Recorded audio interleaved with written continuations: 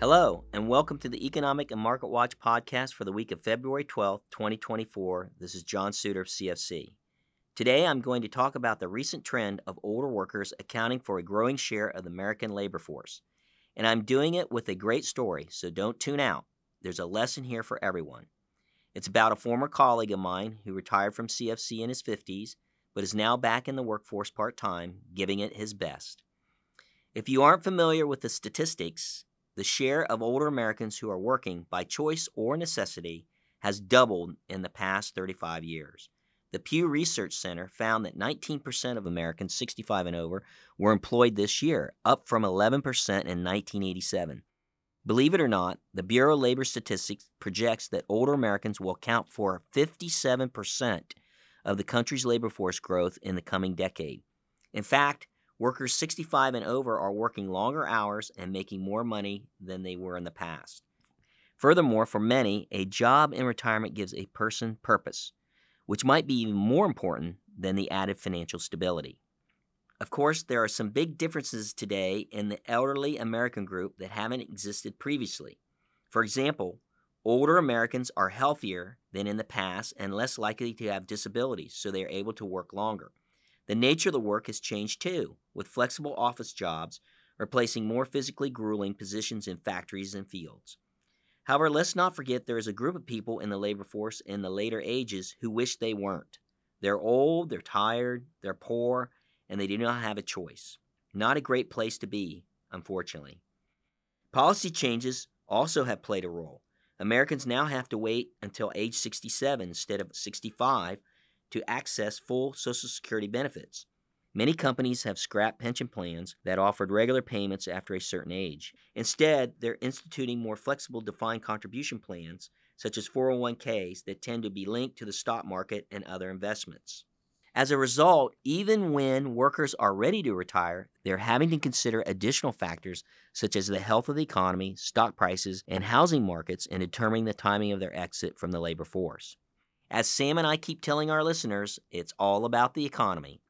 How much money you have for retirement now depends on the economic cycle and the reason why. The state of the economy colors our futures in other ways too. In many survey polls, we see 4 out of 10 Americans listing the state of the economy as a dominant factor on who they will select to be the 47th President of the United States. As for my former colleague, let's just call him Dave. Dave recently returned to the Northern Virginia area and is living in Fauquier County, where there is no trash or recycling pickup. You have to take your trash and or recycling to a waste management facility, or if you're simple like me, to the closest dump. Now, my good friend and colleague is new to the area. On his first 2 trips to the waste management facility closest to his house, he gets there only to find that the gates are locked. He cannot access the facility and then must drive to another designated location that is much further. So after 2 failed attempts, he calls the county office and asks what the problem is. Answer: they can't find anyone to take the job.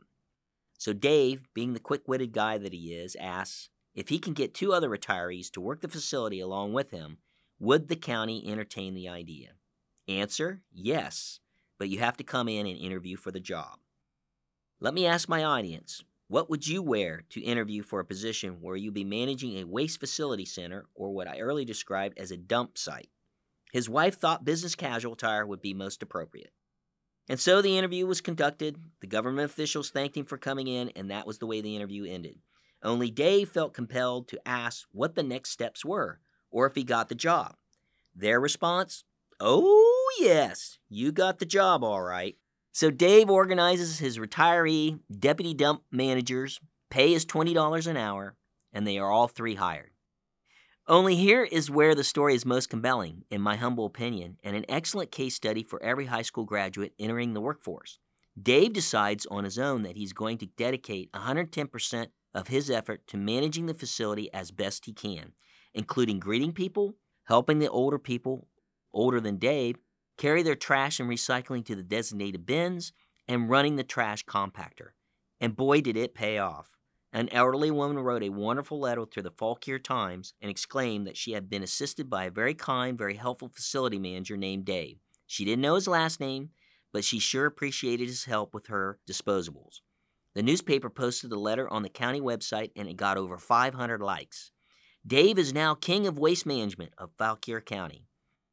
Even in retirement, it just goes to show you that having a good idea and a positive attitude can really make a difference in this complex world that we live in, especially for a job that no one else wanted. That's it for today. Thank you for listening, and be sure to download the Economic and Market Watch dashboard. We'll talk to you real soon.